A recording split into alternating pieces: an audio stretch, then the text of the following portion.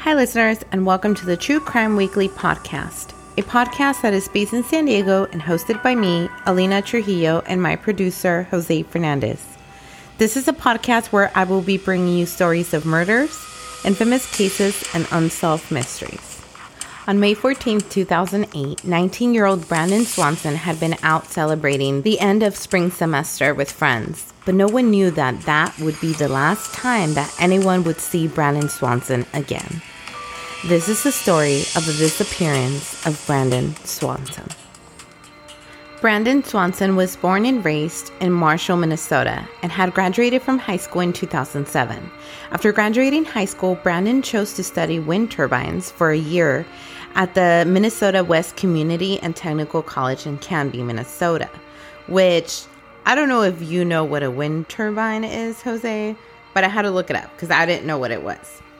Yeah, one of those big fans, right, that you see out in the middle of nowhere? Yes. So a wind turbine is a device that converts the wind's kinetic energy into electrical energy. So it turns out that a wind turbine is those, how you said, those giant looking fan things that you see when you drive from San Diego to Arizona. Or anywhere in the United States, probably, right? Probably. That's the only time It's very specific. Very specific. That's the only time. I'm trying to explain it to you, Jose. I didn't think you knew what it was. So then I went into a rabbit hole because then once I found out what it was, then I was like, wait a minute. So Brandon went to school for this? I didn't know that people can what? So then afterwards I had to look it up. And just out of curiosity, I looked up what someone would study for that kind of stuff. Right. And I learned that you can do a college course, which can help you get a trainee job with a wind turbine engineering company. So the courses include level 3, which would be a certificate in mechanical or electrical engineering. Level 3 would be diploma in maintenance engineering technology. And I'm just saying this as an FYI to you, Jose, in case you would like to change careers. What? No, What are you trying to say? Change careers, Jose. So on May 14th, 2008, Brandon was out celebrating with friends, having a few drinks, but Brandon ended up leaving his friend's house at around 10:30 or 11 o'clock at night to go celebrate with another group of friends. The first celebration that Brandon was at was near Lynn. Then when Brandon left that celebration, he drove to the second celebration, which was in Canby. And again, for me and you, born and raised in California, so obviously I had to look it up because I'm I've never been to Minnesota. I don't know where these places are. So I Googled it, and apparently to get from Lynn to Canby, Google Maps said it was about a 39-minute drive. So I don't know how accurate that is. I just want to throw that out there and give you that, that distance. That's how long it took for him to drive. So if it's right, thank you, Google Maps. If it's not, be mad at Google Maps, not me. Okay, so he drove 39 minutes to go to another party? It doesn't make any sense. Why? So it said that Brandon left the first party because at the same time as that party was going on, there was another party with another group of friends that were also out celebrating and having a goodbye party for another classmate. So Brandon wanted to be able to celebrate with his friends, the end of the semester. Yeah. But he also wanted to say goodbye to that classmate. So that's why he had attended the first party that was near Lynn and then decided to make that 39-minute drive to Canby to be with his other friends and obviously say goodbye to that classmate that was leaving. Question. Mm-hmm. So when Brandon left the first party to attend the second party, do we know if he was drinking or intoxicated or anything like that? No. So friends from the Lynn party have stated that Brandon didn't seem intoxicated when he left the party. So Brandon left the party shortly after midnight to go home, and friends from the Canby party, so the second party, have stated that while attending that party, Brandon ended up taking a shot of whiskey, but that he didn't seem intoxicated when he left the party to go back home. So both the parties, two different sets of friends, and they both said that Brandon didn't look intoxicated after he left either party. Okay. So Brandon left in Marshall. So once again, I Googled how long of a drive it would be from Canby to Marshall. And it seems like it would be about a 49-minute drive. Man, this guy's driving all night long. Right? He's driving everywhere. That's what I thought too. Again, I just wanted to give you that sense because when I was doing my research, I was like, man, like 39-minute and then a 49-minute drive home. Like, yeah, I'd be like, you know what? I think I'll pass. Right. But you know, they're young. They're not old like you. So I read in an article while I was... Fun fact. Guess who's older? Yeah, that's right. Your host, Alina, is older than Jose. True statement. No. So I read in an article while I was doing my research that Brandon had taken Highway 68, which was a direct route from Canby to Marshall within an approximate 30-minute drive time. So it seems like he took a shorter route the second time around? Why wouldn't he do that the first time? Like, why take... Isn't it like 49 minutes or something? Mm-hmm. And now it's 30? Well, it seems like Brandon chose to turn off Highway 68 and take a gravel back road home. So this is, once again, one of the mysteries in this story as to why he chose to take this back gravel road. There's a lot to the story, okay? Okay. But Brandon ended up getting his car stuck in a ditch along the gravel road. He attempted to call his friends for help, but he wasn't successful at reaching any of his friends. So at around 1:54 a.m., Brandon called his parents, Brian and Annette Swanson. Brandon told his parents that he got his car stuck in a ditch, but that he wasn't hurt and that he just needed them to come pick him up. Unsure of his exact location, Brandon told his parents he was between Marshall and Lynn, but he thought he was near a small town in Lyon. Brian and Annette left to go get Brandon. However, when they arrived at the location that Brian gave them, his parents weren't able to find Brandon or his car. Really?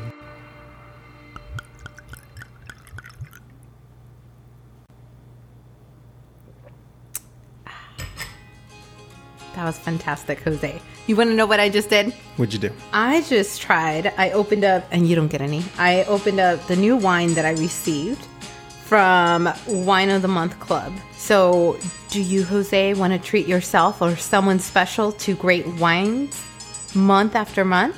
I would love to. Well, now you can with Wine of the Month Club. With Wine of the Month Club, you get 3 different bottles of rare international wine every month. You get to choose from all red, all white, or mixed. You can also choose to do a package every 2 months or 3 months if that's a better option for you.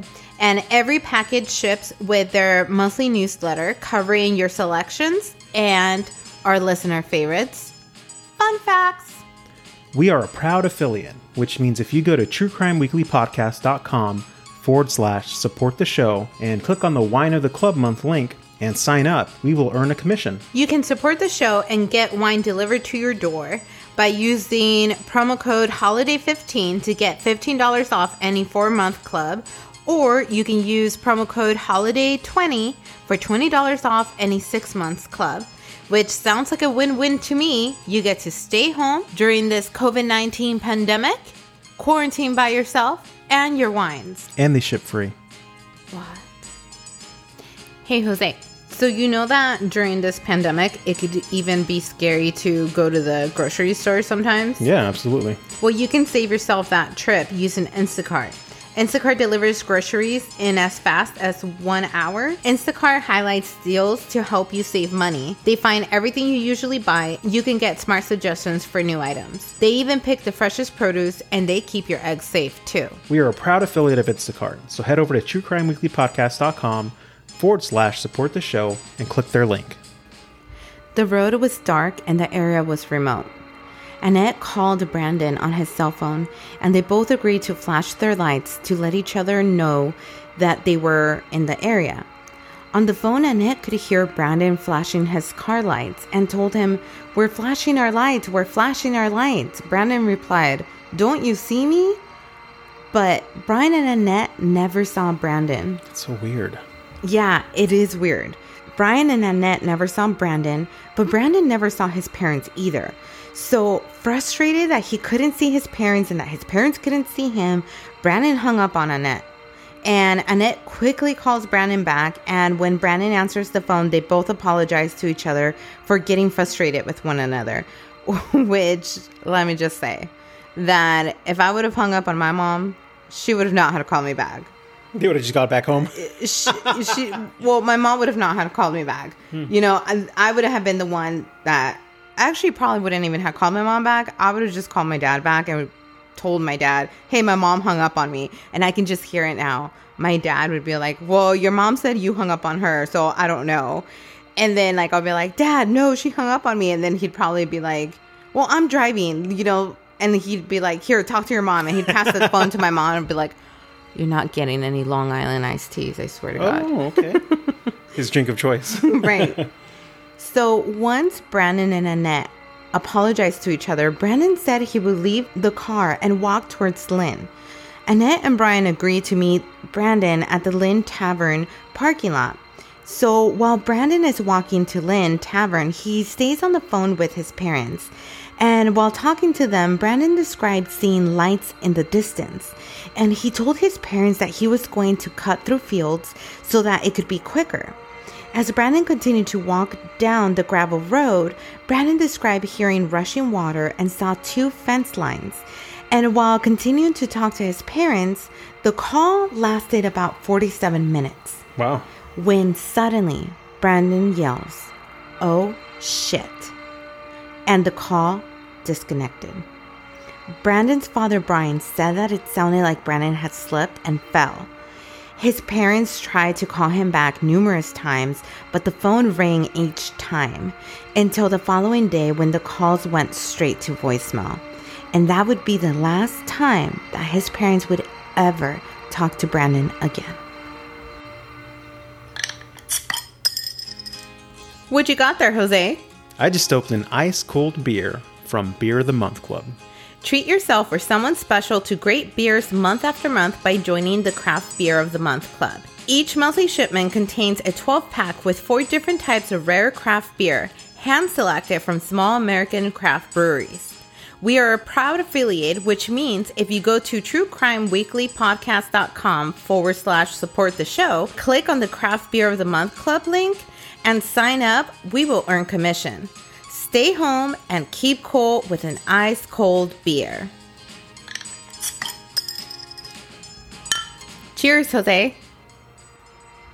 So on May 14th, 2008, at 6:30 a.m., after Brian and Annette are not able to get a hold of Brandon again, they had to make the worst phone call that no parent would ever want to make.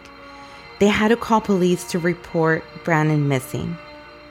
But just like many other missing cases that, you know, Jose, we've covered on the podcast, police officers tell the Swansons that... Let me guess. It's not uncommon for probably, early 20s? Mm-hmm. To go missing and not come back home. Exactly. So they told the Swansons that it's not uncommon for a 19-year-old male to go missing for a bit. So police officers told Brian and Annette to wait to see if Brandon showed up. But later that day, cell phone records showed Brandon was near Porter, Minnesota, not Lynn, when he called his parents. All right, Google Maps, how far is that? So Porter is 25 miles away from where Brandon said he was. Oh, wow, that's a big distance. Yeah, so Porter sits between Canby and Marshall along Highway 68. A search began for Brandon at around 12:30 p.m. Brandon's Chevrolet Lumina sedan was found about a mile and a half north of Taunton, right on the border between Yellow Medicine, Lincoln, and Lyon counties. Brandon's Chevrolet Lumina showed up no physical damage to the car or evidence of a bodily injury. But it was still stuck, right? Lincoln County Sheriff Jack Visecki told CNN it was off the side of a field approach and the vehicle was hung up.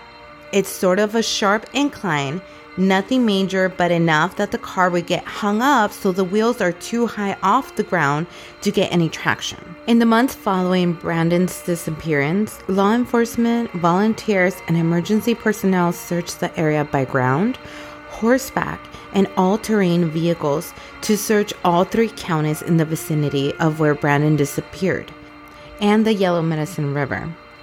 So authorities believed Brandon may have fallen into the river and drowned, but cadaver dogs followed Brandon's scent to the river's edge, but didn't signal anything, and they continued walking on. which suggested to authorities that Brandon may have fallen into the water, but managed to get out and continued walking. However, the temperature that evening was around 39 degrees, and he could have succumbed to hypothermia. Cadaver dogs picked up the scent of human remains during several searches in the area of Porter near Mud Creek, but a body was never found. Police do not have any evidence of foul play and believe Brandon's body would be found within 122 square miles search area. Brandon, that's pretty big. Right. Yeah. And that's the hard part about this case is that the location that he gave versus cell phone records from when he called his parents, the tower that it pinged off of, it was at a complete different location. So that's why the search was so big. It was so broad because they were like, well, we don't know if he said he was here, what direction did he go to, how fast was he traveling? Like, obviously he's walking, he's not driving, but they don't know. Yeah, that's true. And it's kind of hard to say. It did sound like he wasn't 100% sure where he was at also. Right. But obviously they found the car, so he had to be close to the car. Right. So, I don't know. It seems really odd. Yeah. So, Brandon Swanson was last seen wearing baggy jeans, a blue striped polo shirt, a black hooded sweatshirt, a white Twins baseball cap, wire-rimmed glasses, and sterling silver chain necklace. And anyone with information leading to the whereabouts of Brandon Swanson is asked to contact the Lincoln County Sheriff's Department. That's just shocking. I'm kind of, you're telling me the story, and I was not expecting for this guy to not be found. No, the case is still open. Yeah, the case is still open. It literally makes no sense. How could they not find his body? No, they haven't. There is one good thing that came out of this case. On May 7, 2009, Brandon's law was signed by Minnesota's Governor Tim Pawlenty. Brandon's law requires law enforcement to take a missing persons report without delay after notification of someone missing under dangerous circumstances, no matter the missing person's age. It also requires them to immediately conduct a preliminary investigation to determine if the person is missing and whether the person is endangered, and promptly notify all other law enforcement agencies of the situation. It clarifies that the agency taking the report is the lead agency in the investigation. So this is all good because remember when the Swansons tried to say that their son was missing? Yeah. They were like, oh, this is normal, which is crazy to me because they were on the phone with him for 47 minutes. Yeah, that's not normal. For them to report, I'm sure they told police, No. It's not like we woke up and he never came home. We were on the phone and the last thing we heard our son say is, oh shit. So for them to say, oh, that's normal. How is that normal? Yeah, he was stuck and it was 39 degrees outside. There's a river nearby. He said that there was a river nearby. Yes. What if he would have fallen in there and been freezing, right? I mean, that should have been taken seriously. Exactly. So like I said, if there's one good thing that came out of this is Brandon's law. And it's so sad to say, but on May 14th, 2008, Brian and Annette Swanson had turned on the porch light for when Brandon got home, so he wouldn't have a problem opening the door. And the porch light remains turned on every night for Brandon. Brandon's parents know that they will not find their son alive, but they are looking for him in hopes that one day they will at least be able to find Brandon's remains. Hi, listeners, and welcome to the True Crime Weekly podcast, The Dark Side. So, I was doing my research for our haunted segment of the podcast when I came across a story I have never heard before, Jose. And because it's currently fire season here in California, I thought this was the perfect story for this week. This is the story of the Charman. Have you heard of it? No, I never heard of this. Okay. Never heard of the Charman. So, I read about the Charman in an article named Backpacker's Verse. The story goes that in 1948, there had been a big fire in Ojai, California. The fire had burned a large portion of the valley, and due to the isolation of Ojai and the limitations of times, some families had to wait for days for authorities to come offer aid and assistance. In the hills of the south of Ohio, there was an isolated cabin. A man lived there with his son, and they mostly kept it to themselves. And that's probably why perhaps the people of Ohio forgot about them. But that would be a big mistake. The cabin was directly in the path of the fire, their house consumed by flames. The father was burned to death. The son survived, but barely. He was practically unrecognizable as a human being. Wow. A smoking wreck of a man burned all over. And it's amazing he lived. He did survive through the pain, which must have been unimaginable. As sometimes happens in such terrible circumstances, his mind just snapped. Nobody knows quite what happened. When the police and firemen arrived days after the fire, they found a gruesome scene. The father had been skinned. His skin removed from his body, just peeled like he was a piece of fruit. Oh. The man's body was hanging from a nearby tree, and he was quite dead. Drawing their guns, the police immediately fanned out to search for the predator. It didn't take long before they heard a unhuman, labored wheezing from a nearby brush that had escaped the flames. The officers searched the brush when suddenly something bolted out. It was the son. A mass of charred flesh, somehow, impossibly, still able to move. Gagging from the smell, the police officers lost their conviction, and the son escaped. He ran into the hills, and that was the last time anyone saw him up close. People say that the Charman is still in Ohio. You might be asking yourself, Jose, what does the Charman want? Why is he still there? It seems that he wants more skin, more human skin. Skin maybe to replace his own, perhaps? The Charman most frequently lurks around the very rural Creek Road. There's a campground in the area known as Camp Comfort, which has gained something of a reputation for its hauntings. The Charman has been known to stalk the camp at night. Not quite brave to enter the tents, but certainly brave enough to go after an unsuspecting party of hikers, though.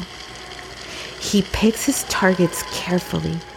He stays away from large groups and moving cars. He's not shy about approaching if he thinks he can take you. It is said that if you drive out after dark, stop on the side of the road, turn off the car and the lights, the Charman will leap right onto the car, pounding and scratching, trying to get into your car. So, you know what we're going to do, Jose? What? For our listeners, I have this bright idea. I'm going to send you to drive to this area and turn off your car. And the whole time we're going to be recording this so that our listeners can hear it next week. And then see what happens. Let's see if you encounter this Charman. And I think our listeners would love it. You guys, if you would love to have Jose drive over here and see what happens to him, DM us, email us, go into our website, click on contact us, send us an email. Like I said, you can also DM us. And I would love to hear from all of our listeners to see who wants Jose to drive over here. And let's test this theory out. Let's see what happens to him. He will go by himself. I'll stay here. I'll record. We'll have him on speaker and let's see what happens. He can tell us all about it as it's happening. And for our listeners that don't want Jose to go out there because, oh, poor Jose, we don't want to hear from you. But everybody else, please send us an email. Okay, there's a lot of things going on right now. There's, the COVID, aka the coronavirus. You're staying in your car, though. There's, I thought it was perfect. The fires all over California going on right now. I know, I thought it was perfect. Let's just see what happens. If I go, I'm going during daytime. That's it. No. Nope, not at night. Did you not hear the story? It has to be in the dark, after dusk. It's cloudy. There's smoke up in the air. It'll be kind of dark. You have to go at night. Listen, I'll leave it up to our listeners. If they DM us or send us emails and they want you to go, you go at night. Okay. You guys, please, let's send Jose out there. Jose, will you be taking your ID? No, we've taught No, I you don't want nothing. anything to burn. No thanks. Oh my God, we've taught you nothing. Okay, so clearly since I've taught you nothing, I'm going to show you the movie. So after There's a movie to this? Yes, there's like a little indie movie called Charman. And I don't recommend to our listeners that they watch it if they get motion sickness because It's like Blair Witch Project or something? Yeah, it is kind of a very like Blair Witch Project feel to it. And it's between Blair Witch Project and Paranormal Activity. Oh, okay. So it's supposedly 3 guys that went out to investigate this legend. Well, it originally started with a different legend, and then they came across this one, and then stuff started. So they're like kind of recording each other, and there is a lot of movement, a lot of shaking and stuff. So, but since I love scaring you, you will be watching that movie tonight. Oh. Okay, I'm down. So have fun. I'm going during the day. No. If you want to look at pictures and want more information on the cases we cover, you can head over to truecrimeweeklypodcast.com. You can also follow us on Instagram at Podcast True Crime Weekly. Please also don't forget to support the show at truecrimeweeklypodcast.com/support the show. And I would truly love it and appreciate it if you will leave a 5-star review and subscribe onto Apple Podcast. The only way that people find out about us is through subscribers and reviews. Thanks for listening.